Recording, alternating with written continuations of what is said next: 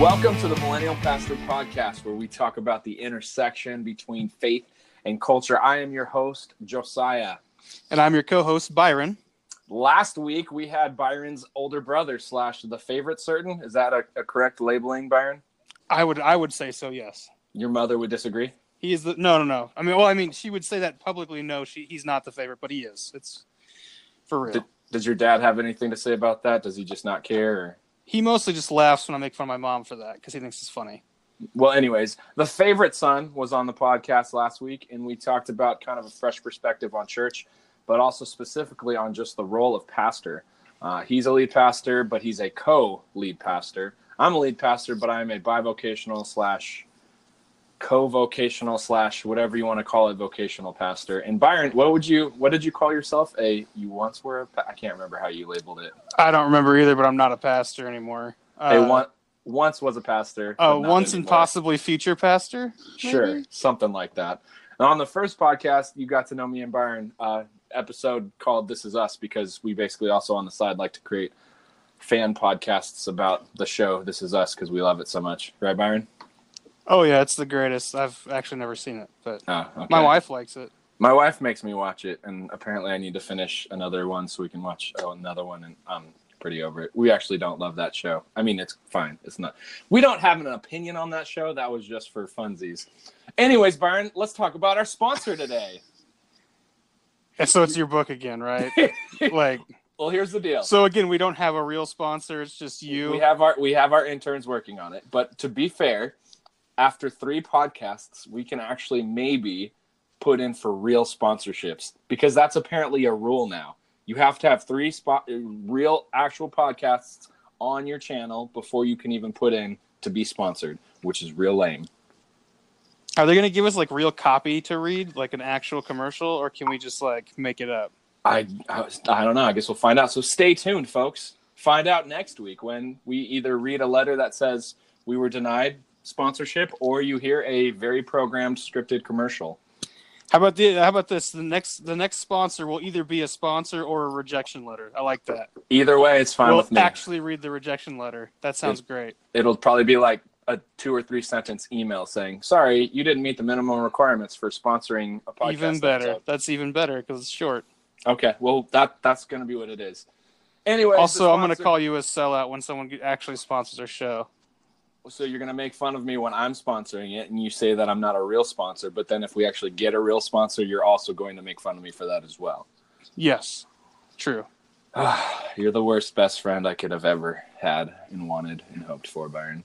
Love Anyways, my book is called The Millennial Pastor, which is where this podcast gets its namesake. It is available at stores and on places and through things. And I'm kind of over talking about it.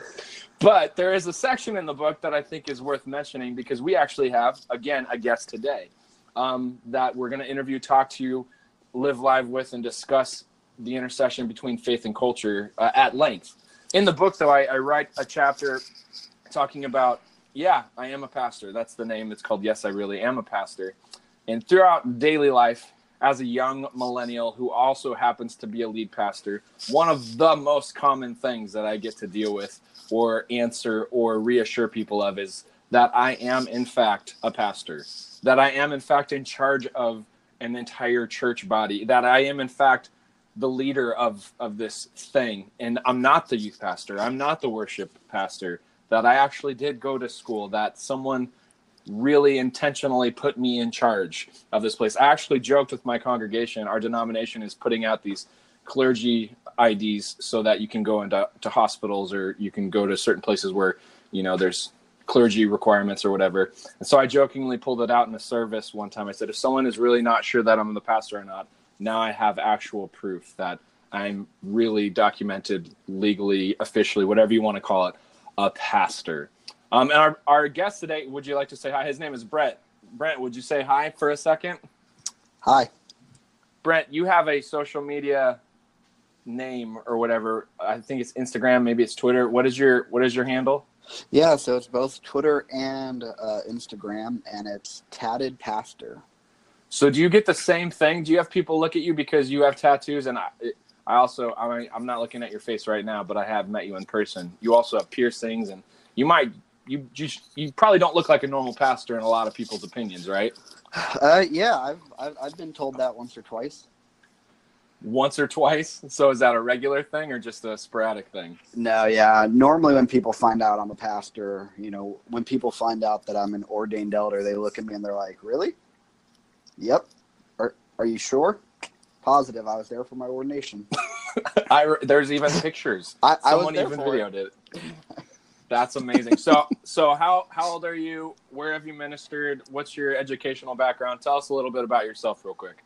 Yeah, so I am 27, and I I like it whenever I listen, to either this podcast or when we talk, or looking at your book and how you talk about, like, they gave me a church at 28, and I'm like, well, I got you beat by 4 years. They gave me a church at 24. Snap, dude! Right? You beat me. Wow. But yeah, so I was hired by my first church at 24.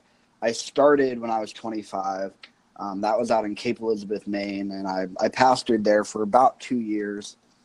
But I'm currently in Rochester, Minnesota. My fiance got a chaplaincy job out here, and so we were tired of doing long distance, so I moved out here. And so currently I'm in between pastorates, but I'm working for Minnesota Adult and Teen Challenge, which is a drug and alcohol rehab facility, and it's all Christian based. So I consider that my current ministry while we figure out what's next. My educational experience, I've got a BA in Christian ministries with a minor in biblical languages, so Greek and Hebrew. And then I have my master's of divinity and a certificate in spiritual formation. And I'm hoping to start a DMin in the next year or two. But so straight out of seminary, you got hired as the lead pastor, or if I think one of our friends generously put it, the only pastor of a church. Right. Yeah, I wasn't even out of seminary. I had a semester left. So I left seminary, moved to Maine, and did my last semester via video. So video meaning like you were remotely in school, not on location. Yeah, so I was on a big old TV screen where they could see my mug and I could see them, and virtual interaction. Special. So you fit the label of millennial pastor, though. Would you? I guess I should ask. Would you agree? That's basically you. You're a millennial who's a pastor. I mean, yeah, or I'm a pastor who's a millennial. However you want to put it. However you want to put. Do you want to put it that way? That's fair. It doesn't matter to me. So basically, we're asking every pastor who happens to be a millennial or a millennial that happens to be a pastor their opinions of church, basically how they would define it, what they would say it is when asked, and also maybe to dive further into that discussion, why they're still a part of it. I'm sure you're aware, you've heard us talk about it on the podcast, you've heard from Barna, Pew Research, just anywhere on the internets, millennials don't go to church, or at least a vast majority have completely disengaged. So it seems helpful to maybe define or characterize what church is to really understand what we disengage from, and then maybe to more clearly articulate why you personally have not disengaged, even if there's stuff you don't like about it. So go for it. Yeah, so I've been thinking about this the last couple of days when you first asked me this question, and I've been trying to think of the best way for me to say this without me sounding like a jerk, but I'm just gonna sound like a jerk to people. It won't start off sounding like a jerk, but it probably will progress into it. But I mean, I think the first thing I would say when you ask what is the church is the bride of Christ. You know, we are the people that Christ has called to live out as his body here and now. We are to be the physical embodiment of Christ in this place at this time. Yeah, so I'm probably going to sound a little bit like a jerk in this, but yeah, it is what it is. So, when you ask what is the church, I think a lot of times the first thing people think of is The church is those people inside those buildings that we see lining the streets. And in some ways, they're right. But I think in a number of ways, they're wrong too. As I think about it, it'd be easy to say that's the church.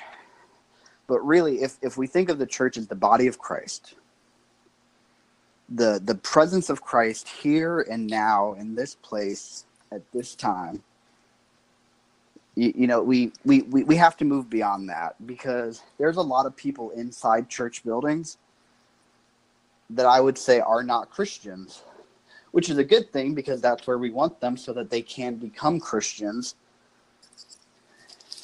So it's always hard because then people say, well, who's in the church and who's not in the church? So that on one hand, you feel like it's a limited view to just say it's people in churches, but on the other hand, you're saying it's almost like too generous, because even if they're just being in the buildings doesn't necessarily mean that they are part of the body of Christ or Christian to begin with. Yeah. And so that's why when people ask, like, who is the church or what is the church? That's such a hard question to answer, because I don't get to dictate where somebody is on their journey with Christ to say whether or not they are a Christian or not a Christian. I can just say whether or not you are acting like the church, whether or not you're doing what the church has been called to. It's also a loaded question, because when someone asks that question, they already have their idea. Yeah. And that could be from a non-Christian perspective or a Christian perspective, whatever, or, someone who's, Jewish or from a different faith altogether. They have their own ideas. So when they say, what is this? It's so loaded with culture and religious experience, and something we're also going to talk about later is liturgy and what that looks like. And so if you ask someone who's Catholic compared to Protestant, or even the different, all those different things, it's such a loaded question. And like you said, we're not the ones who can decide if someone's a Christian or not, but their faith is lived out in a particular way. Yeah. That's what we can see. So it's kind of one of those things, like, you can argue all day about if someone's a Christian or not, but Well, that's why how I often view it is, it's, as a pastor, I don't necessarily feel like it's my job to say if you are the church or if you're not the church, but rather, are you living out the calling of the church? If you call yourself a Christian, if you call yourself a part of the body of Christ, are you acting like you're a part of the body of Christ? Are you embodying Christ? Because if we are to be the body of Christ, we have to embody Christ. You'd think that'd go together, but you would think, and that's honestly probably the biggest hang up I hear from our generation, that Amen. It's the visible church side of things that causes them to be hung up. Like it causes them to disengage. It causes them to leave and say, you know what? I'm pretty sure Jesus calls us to live this way, but I don't feel like that's happening. So therefore I will disengage. So I guess my question to you, to continue this conversation, why haven't you been the norm? Why have you, I guess, for lack of better terminology, stuck it out with the bride of Christ, even if sometimes, I guess I'm assuming that you might have hangups, but whether you have hangups or not, why are you still engaged? Yeah. So, I mean, part of this we'll talk about this, as we continue the conversation, but part of the reason I'm still here is because of liturgy and because of what the liturgy has done in my life. But another reason I'm here, probably the main reason I'm here, you said it on the first podcast, I think, quoting St. Augustine, where you said, the church is a whore, but she's my mother. And, for me, the church is my home. The church is the place that I was raised. The church is the group of people that loved me. The church is the group of people that stayed beside me when I was in my darkest moments. It was the church that took me in and loved me. And, despite her ugliness at times, and despite her scars, and despite all the issues that she has, she's the one that introduced me to Christ. And Christ is beautiful. I mean, unfortunately, the church has often depicted Christ in such an ugly way, and we have made this ugly God instead of rather this beautiful God that we love and we worship.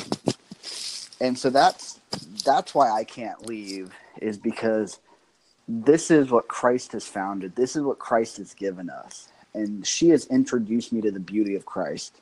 And I will forever be in her debt for that, for introducing me to Christ. And again, for just loving me, and for it. I think it's easy for us to talk about all the things that are wrong with the church, because those things stick out.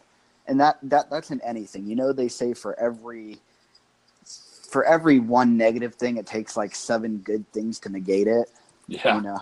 And so, like, it's easy to talk about how the church, you know, didn't treat my family the way they should have in situation X, Y, or Z. But one of the reasons I stay is I think back to when I was in middle school. And so at that time I was suicidal. I was struggling with depression. I was struggling with life. I was struggling with all sorts of things. And I would go to church, and I was wearing all black, and I was wearing, you know, just all sorts of stuff that made church people kind of cringe. You know, it wasn't the suit and tie, but rather it was like those big black gothic baggy pants and black painted nails and stuff like that. And I remember this one couple, I can't remember the husband's name, which is probably good in this story, but I can't remember his name. And he came up to me and he was like, "Why are you wearing all that crap?" And his wife, Mary, came up beside him and slapped him and said, "At least he's here. What more do you want?" Huh. And so it's stories like that, to see that the church isn't her husband saying, "Why are you here?" But rather it's Mary saying, "What else would you want? Of course we want him here." That's a super cool story. And so for me, that's what keeps me in the church, is the beauty of the church, the beauty of Christ. Huh. You know, because Dostoevsky, I probably butchered his name, but whatever. You know, one of his quotes that has just stuck with me is, "Beauty will save the world." Huh. And the church, when she's doing what Christ has called her to do, is the most influential and most beautiful thing on this planet. So you think the church being uniquely positioned for you to encounter Christ is redeeming enough, despite the other hang-ups you may or may not have, if I understand what you're saying correctly? Yeah, I'm not able to speak for anybody else, but for me, yes, the fact that it was the church who showed me Christ. It was the church who let me explore Christ. It was the church who, even though part of the church was saying you have to view Christ like this, it was also that same church that said, you know, go and explore and find out who Christ really is. And she was the door that opened the way to Christ. So oftentimes when I engage with the generations preceding us, you know, the boomers and even older than that, there's kind of this question of, why do millennials always complain about what's wrong with things? And so for me, and for I'll speak for Byron unless he wants to correct me, this podcast is just an honest take on what we see happening in the church, good or bad. When we talk about things we don't like, we're also going to offer our own input as to what we are doing to try to maybe address those issues. So you're talking about something you beautifully love about the church, but I'm sure there's things that make you cringe. And I know one in particular, this is probably going to be our transitional period of where we talk more specifically with you about kind of your area of, I don't know, I guess we could call it expertise, but there's something that happens oftentimes to you. You wear something on a daily basis I guess maybe not daily basis, but you wear something and there's reasons why. What is that, and what are the reactions you get for it? Yeah, so I'm a Nazarene, which is a part of the Wesleyan Holiness movement, and for the most part, Protestant. Well, see, I would disagree with you on that, but that's a whole different conversation. But others would label it Protestant. Yes, everybody else would label it Protestant. I'm just the rebel that would disagree, because what would you call it? I would say we're Anglican because we weren't a part of the Protestant Reformation. We came from the Anglican Reformation. Okay. But that's a whole different podcast for a whole different day.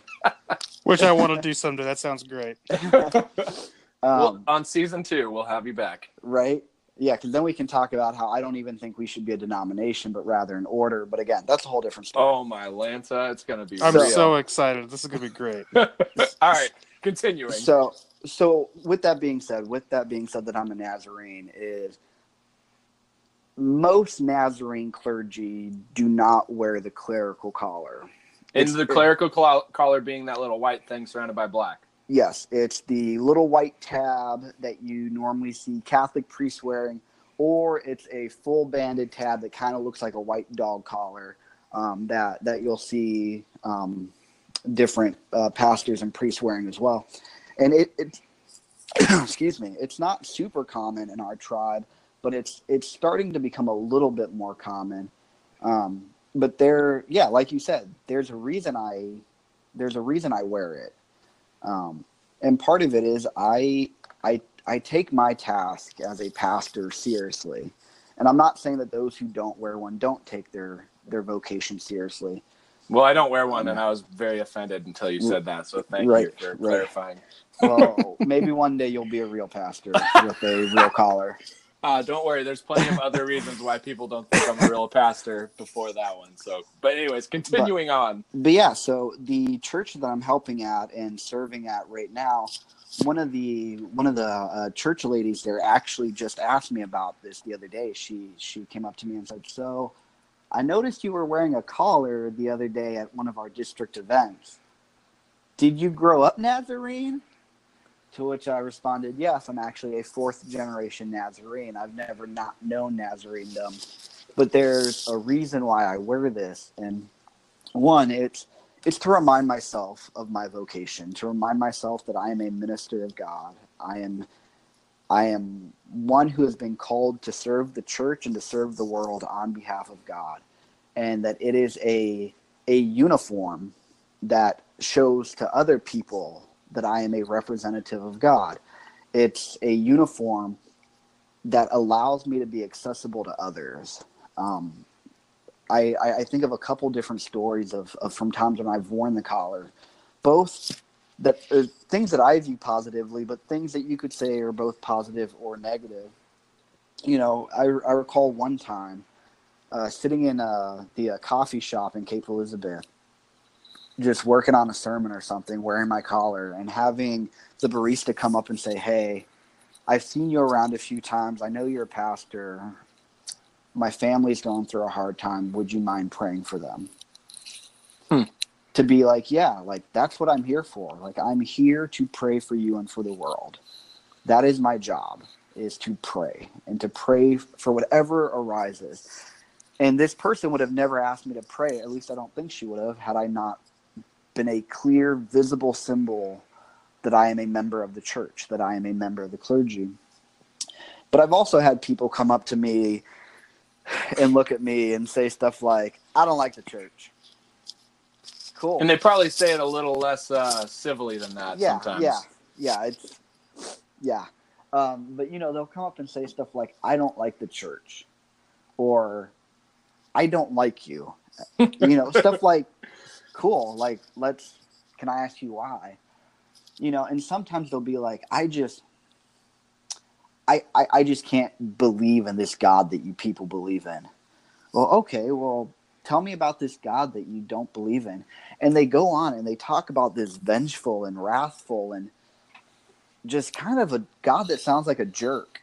And just to see the look on their face as a person of the cloth, as a priest, as a minister, to look back at them and say, "I don't believe in that God either." What's the reaction that you normally get? What do they? Do they just kind of sit there with their mouth open, or what? Yeah, it varies. Some of them are like, "Wait, what?" And some of them are like, "Oh," or, "Okay, so what do you believe?" And so being able to tell them about a God that infinitely loves them, that there is neither height nor depth nor angel nor demon nor like nothing, not even death, can separate you from the love of God. that God loves you so much that God's willing to do whatever it takes. God's not this vengeful God being like, oh, sinned again, can't come in now. But rather that God's this God that is just trying to embrace us, and this God of love. And so it the collar opens those opportunities, but it also, for me, again, it reminds me of my vocation. It reminds me of what I've been called to do. And so there was one time, it was a couple months ago, right after the Pennsylvania sex scandal with all the priests came out. And I was at the gas station pumping gas, and I was in my collar, and I remember this one lady just staring at me. Guilty by association. And it's 100% what it was. And so to be able to apologize for the church to her, to say, I know why you're staring at me. I know what you're thinking. It is unexcusable what these priests have done. And I know that I am just one clergy, and I probably don't have the right to do this, but on behalf of the church, I apologize. I am sorry for the ways that the church has hurt people. That is not who we are. We are better than that. And so being able to just be a representative of the church, and again, just to be able to make myself open for people when they need it. I think of, if you're walking down the street and you see somebody in a police uniform and you're about to get robbed, you're probably going to go to the guy in the police uniform. It just, it's just a way to be open to the community around me. But it also, in some ways, I would assume, based on, I don't wear a collar, but I've been in those conversations when the guy in the collar walks by. Mm-hmm. Like I've been with pastors. I don't know, Byron, if you've had these same experiences or not, but sitting in a group of pastors, because that happens a lot. We have lots of conferences, we have lots of meetups, we have lots of events, and there's always that one guy like you, Brent, who wears a collar, and there's not a ton of them, but on average, less than, I would say, 1% of our pastors in the whole denomination wear a collar. So you stand out, right? Mm-hmm. And so I often hear some of the most negative responses, and it all stems from this, oh, that's too Catholic. And that's just such a cat. And then, it opens up a whole litany of things that we then have to discuss because, for me, I don't know. I guess I don't understand 100% why being too Catholic or being Catholic or having Catholic influence is negative, because if we're honest, so much of what we love and appreciate about church, whether we're Protestant or Anglican or Catholic, stems from the Catholic Church originally. Just our very Bible would not be what it was today without the Catholic Church. So, well, one of the things that I always love to inform people, because Nazarenes are great when they see me in the collar and they go, "That's a Catholic thing." For me to take a minute and say, just so you know, this is actually a Protestant thing. The Protestants started this. It was started in the Scottish Presbyterian Church by a guy named Reverend Donald MacLeod. He was the one that started it. He started wearing it as a way to identify himself as clergy. And so others in the Church of Scotland to wear it to identify themselves as clergy. To eventually the Catholic Church saw this and they're like, that was a really good idea. So we're going to make all of our priests wear them so that they can identify all of us as priests and clergy. And so whenever people are like, that's too Catholic, I'm like, actually, it's Protestant, and the Catholics stole it from us. So you're going to call us Protestant when we have a good idea, but later we'll be Anglican. Well, no, because this was the Presbyterian Church. Okay. The Church of Scotland. So, and I mean, part of it too. So what I also try to tell people when they say like, that's too Catholic, is one, being Catholic is not a bad thing. Like, again, the Catholics pray. The Catholics go to church. The Catholics worship Jesus. Like, are these things that we should throw out? No. And so Archbishop Fulton Sheen, who was an archbishop back in, I want to say, the 50s, he has this quote that is phenomenal. There are not 100 people in America who hate the Catholic Church. However, there are millions of people who hate what they wrongly believe to be the Catholic Church, which, of course, is quite a different thing. That's interesting. I mean, I grew up with that. I know, Byron, you've probably experienced it too, where there's just like, if it's Catholic, it's bad. Mm-hmm. Yeah, I've never really understood that personally. Like, I love when people tell me that, like, the Catholic Church they are not Christians. And I go, wait, what? Like, it's a different religion. No, it's not. They're Christians. It's a different tradition. They have different ideas. And, yeah, there's a lot of differences between the Nazarenes and Catholics, but that doesn't mean that they're not Christians. I did have a quick question for you. Yeah. So you wear a collar, and that represents you as clergy. People know you, and you've had positive and negative interactions because of that. Mm-hmm. Every church I've worked at, I basically had to work another job besides one of the. I worked at 3 churches. One of them was full time. The rest were not. And I got to meet a lot of interesting people, most of which who weren't Christian or, maybe grew up in a tradition, but don't go to church anymore or whatever. And people, when they find out that I'm a pastor or studied ministry, like the fact that I have a Christian ministry blows people's minds. I think it's interesting because like there's good and bad with both. Like not being able to identify yourself in the community as a pastor, I think can be bad, but also good. Because some people are so opposed to being around pastors that they won't even talk to you. Yeah, for sure. But when they I'll get to know people, I'll hang out. I'll even spend time with them outside of work or whatever, and I'll finally tell them like, oh yeah, I was like when I tell people I used to live in Hawaii, everyone's like, oh why? And I was like, oh well, I entered a couple different churches there for 2 summers, and I decided to move there afterwards. And they're like, wait a second, you worked at a church? And I was like, yeah, I was a pastor, or I am a pastor, depending on the time period, And they're like, what? Like, and they like the look on their eyes, just like their brain just exploded. Like, you can't be a pastor. You're a normal person. So like, I think there's positives and negatives to that. For sure. But like, I have a friend who actually all of us know, who used to anyway. I don't think he does anymore, but he had a clergy sticker on his car for when he went to the hospital and stuff, because you can park in clergy parking and stuff. Yeah. And people who didn't know he was a pastor would randomly see him and be like, wait, you're a pastor? And it was just always really funny to me because they got to know me as a person first before I ever talked about what I did or why I did it. And that gave me a lot of inroads, especially with millennials. Because I know a lot of people who are millennials who have very negative connotations with pastors, and they had a hard time reconciling that as a person, but that I was a pastor. So, how do you feel like as far as identifying yourself as a clergy right away? Like that's one of the first things they're going to see that collar, they're going to know. Mm-hmm. Does that change how you think most people interact with you? But like you said, you already had some somebody asked you to pray for them. That's a good thing.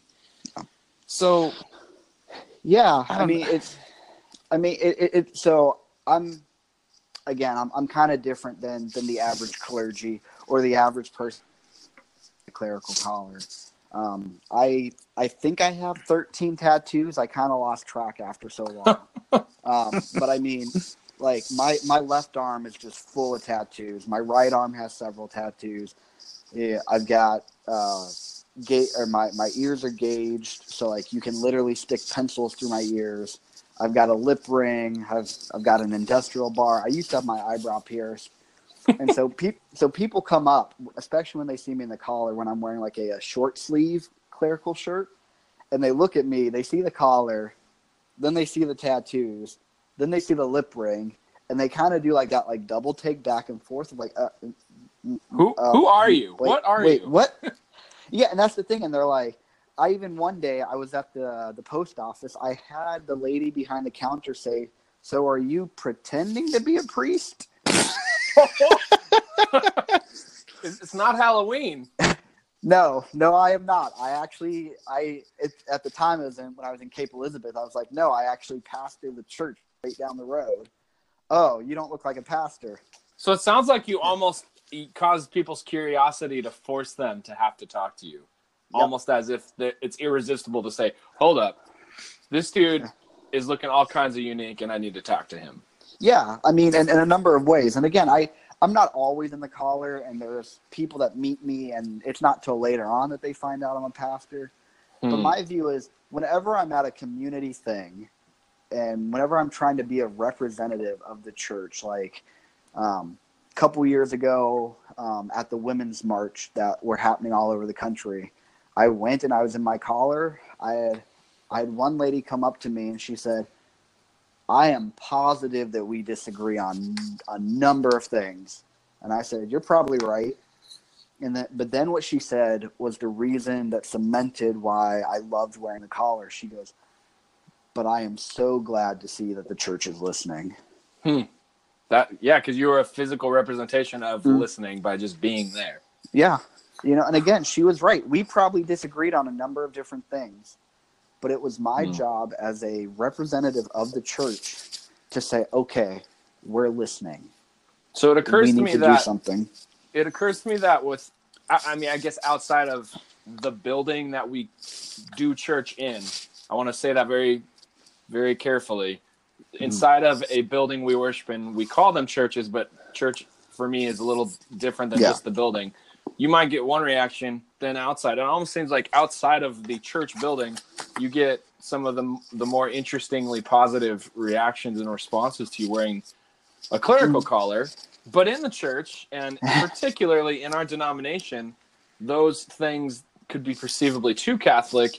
And what I think people are trying to say is they don't want us to suddenly become like the Catholic Church as in like mass or how they do liturgy or worship, or they don't want to go up, down. They don't want to, I don't know exactly. I guess I can't say all of that stuff, but how much does your, I guess, more liturgical practices manifest in just how you oriented or led a church and constructed a Sunday morning worship service? Yeah. So, well, what is liturgy too? I guess we should probably unpack that for a second. Yeah. So liturgy has this huge misconception for a lot of people. A lot of people think, when you say liturgy, they instantly think of, he's talking about the Catholic Church, the up, down, all around, spin around, come forward, go back, all of that stuff. And yes, that is a form of liturgy. That is part of it. But liturgy just comes from the Greek word liturgia, which literally just means work of the people. And so any time that we as the church are gathered together worshiping God, we are doing liturgy. The question then just becomes, is it good liturgy or bad liturgy? Mm-hmm. Is it liturgy that is shaping us and forming us more and more into the people of God? Or is it just a poorly shaped liturgy that's kind of a blob, that's just kind of Jesus, and we just, put the Jesus stamp on it and say we're good, but it's not really forming us into the people of God. There's a liturgy I see that is a huge American thing. I don't know if it's happening in other countries. I guess I can't speak to that, but there's this consumeristic liturgy, I would call it, where I need to come and get what I want from this. Otherwise, I'm going to go to another one. And that's not really what liturgy is for, but that is in itself kind of a liturgy, because there's this expectation to, sing my favorite songs. Don't make me stand up too long. Don't guilt me too much about that whole tithing thing. I don't want to talk about money. And then make sure the sermon is short enough that I make it to lunch before the Baptists do. Right? That's kind of this misconception of, it needs to meet all my needs, when really liturgy is, like you're talking about, this gathering together, intentional, worship-filled, focused, endeavoring together to be more like Christ practice. And it looks maybe a little bit different from church to church. Yeah. Oh, it 100% does. I mean, again, what I always ask pastors, because in our denomination especially, a lot of pastors think that I'm trying to force a Book of Common Prayer liturgy on everybody, that I'm trying to make them all follow our Church of England roots, and that trying to make them do things that way. And what I often say to them is, no, I'm not trying to make you do it like that. If you do it like that, great, because that is a great model. That is a great liturgy. But my question is, have you thought through your liturgy? Have you thought through how you're forming and shaping these people that you are tasked to care for? Because nobody is against liturgy. again, but people are against what they think are liturgy. You know, I think of some of my family that's like, oh, I'm just not into that liturgical stuff. And, you know, and I'll put this out there. We are Steelers fans. I'm wearing a Steelers shirt right now. You know, we love Pittsburgh. And I'm like, we'll forgive you. Well, right. I might not. I'll be real. I'll work on it. It's on me, not you. It's my problem, but I'll work on it. No, my issue is definitely your problem. Santonio Holmes is not my fan. I'm not a fan of his, dude. I'm a Cardinals fan, so 2008 and 9, not so happy about all that jazz. Anyways, continuing on. But yeah, so as Steelers, And that's our sports sidebar for the episode. We'll have one every time. It's going to last about a minute long.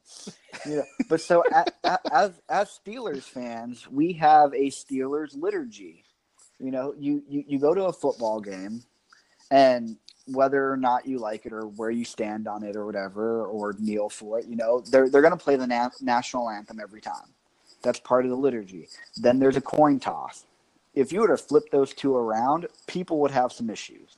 Then the game starts. Every time the Steelers do something good, you're going to see the stadium waving a bunch of yellow flags. And they're terrible too. They are so terrible. You guys really accepted my good joke there. I just wanted to point that out. I had a great joke loaded, waiting for it, and Josiah ruined it. It wasn't that good. I know. It was terrible. That was the same joke, though. Oh, clever. But since I'm the guest, it's funny when I say it. That's true. It was hilarious when you said that's it. accurate. But yeah, so like, you know, there are these things. You know, if you're from Pittsburgh, you know what yoy, double yoy means. It was whenever something good happened, Myron Cope, who was one of the announcers, that was what he would yell. And so liturgy is ingrained into all of our lives, you know, whether or not we realize it. And so liturgy is not a bad thing. And so what I often tell people, again, it's, you know, are we doing good liturgy that is shaping us into better and better images of Christ here and now? Which might sometimes put us in a less comfortable position than what we are used to, perhaps, in our liturgical practices on a Sunday morning. I think also part of the biggest problem with liturgy, or the idea how we've twisted liturgy, is that it's not liturgy anymore. It's an order of service. Yeah. Like and I mean that in the whole sense of what you were talking about. Liturgy is, the idea is, it's thought through. It's about the whole thing. It's a part of worship. It's a part of fellowship. Like, there's so much more to it. And we've turned it into, oh, well, we come in, we have somebody do announcements, then we might have a time where we can say hi to other people. Sometimes we don't. We do a couple songs, but not too many. We stand for a little bit, then we sit, and then we do offering, but we don't talk about it too much, and then we do a sermon and everybody leaves. Like, it's like this is how we do it point by point, instead of like all these things in order to fulfill worship, but also like empower people to worship. It's not just that we're not checking things off. Well, we shouldn't be checking boxes off of something. Like, oh, did that today? Good. It's not a, like, I always call Christianity a punch card system. Like, I went to service, I went to Sunday school, and I went to church, and I went to Wednesday night. That's 3 punches for my week. And then, like, I feel like the church has taken that idea and said, oh, well, we did this many songs, and we did the offering, and then we did a sermon. So it's like we're just going through the list. Yeah, well, I mean, so even look at what we call our gathered time of worship. So in the Catholic Church, it's called Mass. And a lot of the Anglican churches and Episcopal churches, it's called Mass. In the Orthodox Church, it's called the Divine Liturgy. But for some reason, we thought it was a good idea to call it service. Which for me, I have a lot of hang-ups about that, because it's like, again, I'm not here to get my card punched. Like, that's what a service does. It's like, here, come in, get your 50 minutes of Jesus that you need, and then you're good to go. Like, you know, to which even in the church I'm currently at, like, I don't know if they've picked up on it, but I refuse to call it the worship service. I just call it worship. You know, when we're gathered together here in our worship, we're doing X, Y, and Z, and, you know, and so, you know, moving away from the idea of, like, we're just checking off boxes instead of, you know, what are we doing to purposely shape ourselves? Like, Josiah, like, you have 1 million kids or something like that now. Yeah, You know, 1.5 million. Yeah, and so I'm actually, I sure have that 4 on the way. Yeah, so just 3.5 ish. sure, whatever. But so like I'm sure that you are doing things with your kids to shape the people they are becoming. Yeah, half the Like, time it's just keeping them from trying to kill themselves because kids make poor decisions. But yes, the rest of the time, which absolutely, I'm trying to form them. that might be a great analogy for liturgy. Just trying to keep ourselves from killing ourselves. You know, like, using the liturgy to create the people that we're meant to be. So, okay, what liturgical practices do you implement either in a corporate worship gathering or just personally then that you see fulfilling that drawing us closer to Christ, molding us, forming us more in the image of Christ? Like, what do you practically do? Yeah. So one of the things that I personally do is I use a prayer book, and I'm not perfect at it, but I try to pray 7 times a day using this prayer book. And it's to help shape me into a rhythm of prayer so that even when I don't have it on me, I'm still taking a minute and praying, still trying to communicate with God and listen to God and to tap into the flow of God. And so that, for me, that's part of it. Or even then, with some of the like icons I have, using them to surround myself with the great cloud of witnesses and to step into that. And even at the church I'm at now, I'm helping them to work towards a few different things, because really what they have is they have a mini concert that's not very good. And if any of them are listening to this, please don't take offense to that. But they're not professional singers. It's not like a Beyonce concert or whatever. So it's a mini concert, and then it's a TED Talk, which we're starting to change that. The pastors that are there, they're starting to change how we're doing things and what we're doing, so that it's something different. So that it's okay. We're coming here and we're being shaped. We're being molded in a specific way. And so part of what I'm hoping to do with them soon is to actually start doing a rule of life, to sit down with the church and to say, what are the things that we value? Now, how do we live that out? Because I've had this conversations with some of them, and I've heard this numerous times, is that we are a church who values Scripture. And I can send you guys a picture of the last order of service that we had. You want to know how many times Scripture was read during the service? I'm going to guess none. There was not a single place for Scripture to be read. Curious. There was a sermon, and during the sermon, Scripture popped up sporadically. And they're getting better at saying, okay, we're going to intentionally read a bit of Scripture before the sermon or whatever. But it's still one of those things where I've talked to some of them where I said, we say that Scripture is one of our core values. Then why do we sing 8 songs but don't read any Scripture? And it would be very easy to just even do the lectionary, which is a 3-year rotation of, Old Testament, New Testament, Gospel, Psalm, and Proverbs. It would be really easy just to even read. That's what we do at my church. We at least, at the very least, always will read the Psalm for that Sunday. And it's already scheduled out for forever. Yeah. And so, doing things like that are some of the intentional things that I'm trying to work with the church. And then again, like even in my own life, there's small little liturgical things that I do that I use to try to shape who I am. Like, I'm going to get not really graphic, but a little graphic for a minute. So these are 2 of my daily routines. So whenever I get up in the morning, my alarm goes off. I make the sign of the cross on myself, and I say the words, in the name of the Father, Son, and Holy Spirit, I serve. Or sometimes I reverse it. I serve in the name of the Father, Son, and Holy Spirit. And I get up and I go about my day. As a way to give this day to the Lord. To say, this day I am yours. I am your servant. Put me to what you will, give me to who you will. And the other thing I do is whenever I get in the shower, so this is the might be kind of graphic part, but not really graphic.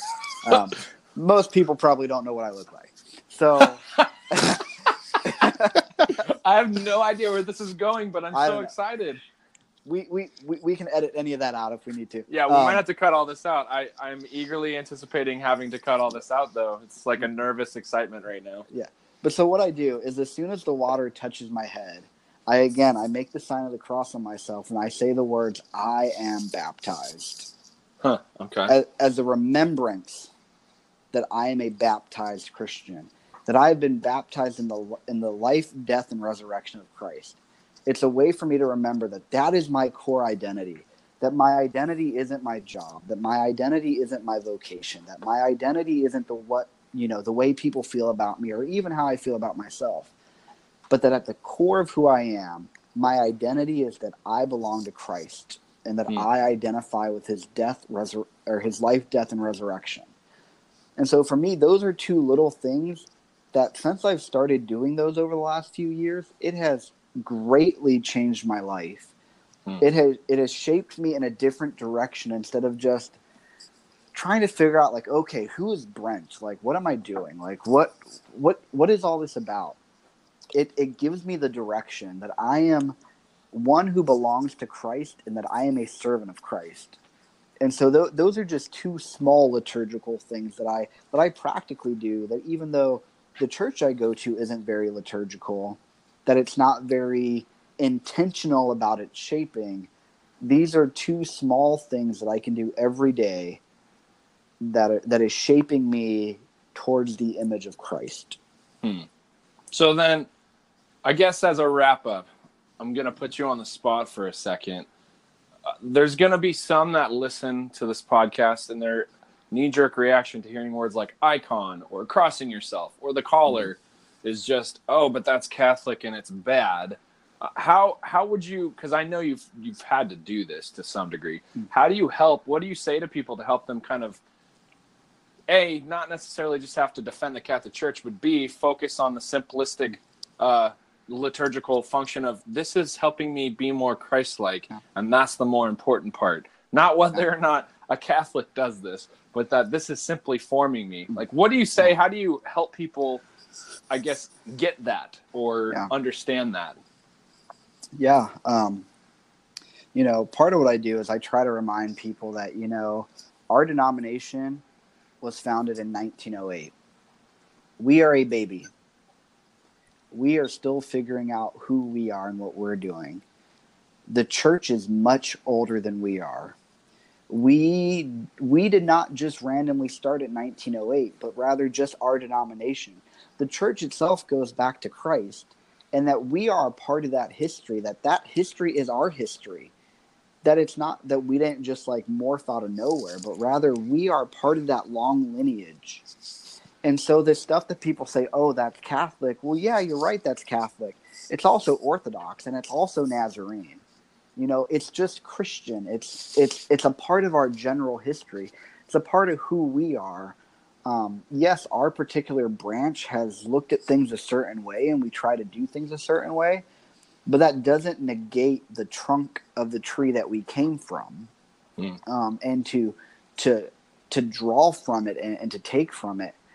And so that's part of what I tell people. And then when they ask me, well, why do you personally do this stuff? Well, for me, again, it connects me to the deeper church. It connects me to the great cloud of witnesses that have gone before me. One of the reasons I love icons and why I have a lot of them. Right now I'm sitting in my office and I'm surrounded by probably about 200 icons. And you can see them on his social media. Right. And I have incense going. And part of why I do that is because, the incense reminds me of my prayers being lifted up. And the icons remind me that I am surrounded by a great cloud of witnesses, that I am surrounded by people who have come before me, that this thing I'm doing, this faith that I'm trying to live, is not just on me, but it has been lived out by people. And it has been lived out well. I think of just some of the ones that I can see, like, John Chrysostom, and, that he was a preacher and that he didn't want to be a preacher. When he was ordained, his best friend was actually ordained before him because he threw his best friend up, like in his place. And then he ran away for a couple years. I volunteer to be tribute. Right. And so, I think of that. I see these saints that have struggled with things, and you can relate to them. Yeah. Julian of Norwich, who I pray one of her quotes all the time, all shall be well, and all shall be well, and all manner of things shall be well. As somebody that struggles with anxiety, I need to look back to a saint that had anxiety and that overcame it. Yeah. Through Christ. And so, and then, probably the last thing I'll say about all that is it encompasses the whole body. I mean, so with the icons, it uses my vision, it uses my sight, the incense, sense of smell, it incorporates the nose, crossing myself and stuff like that. It uses my body, my feel of touch. And then, on Sundays, I'm constantly telling people we need to do the Eucharist weekly. One, because it's one of the only things in the liturgy that is completely not of us. It is just the grace of God being given to us. But it incorporates our taste, and so just this idea of using our whole body, and then music. Why do we play music in the church? It's because our ears need it. And so I've often said, and I'm sure I stole this from somebody, I just don't remember who, that the icons are to the eyes what music are to the ear. And that's super interesting. So it's just a way for me to fully be an embodied Christian. Huh. Thanks so much, Brent. I really appreciate it. Yeah, thanks for having me on. It was a fun discussion, and again, I like being able to sit down and talk about this stuff that, I think is important, and I think the church is realizing is important. Well, we'll have you on again to talk about whether we're Protestant or Anglican. All right. Sounds good, man. Okay, Byron, so what do you think? If you ever become a pastor again, you going to wear a clerical collar? Probably not, because I just don't like having things that close to my neck. But that being said, I do cross myself during prayer and stuff. Some people in church always look at me and stared at me funny and asked me why I do that. I'm not Catholic and all that. So important things that form us should be important regardless of, I guess, whether they were first created in the Catholic denomination or not. But going forward, if you like these conversations, if you want to hear more about what millennials think, if you like hearing about the faith-based work they're doing in culture, then join us next time on the Millennial Pastor Podcast. We'll have more guests just like Brent. We'll have more pastors who are millennials, or as he said, millennials who happen to be pastors. You can find us online. You can discuss, dialogue with us. We're on Facebook at themillennialpastor.com, Twitter at rev.millennial, Instagram, the.millennial.pastor. And feel free to engage with us, to share your stories with us, to give us ideas about what we should talk about. You can find us on all those places as well as our website, themillennialpastor.com. But until next time, I am your host, Josiah. And I'm your co-host, Byron. Thanks for listening, and join us next time.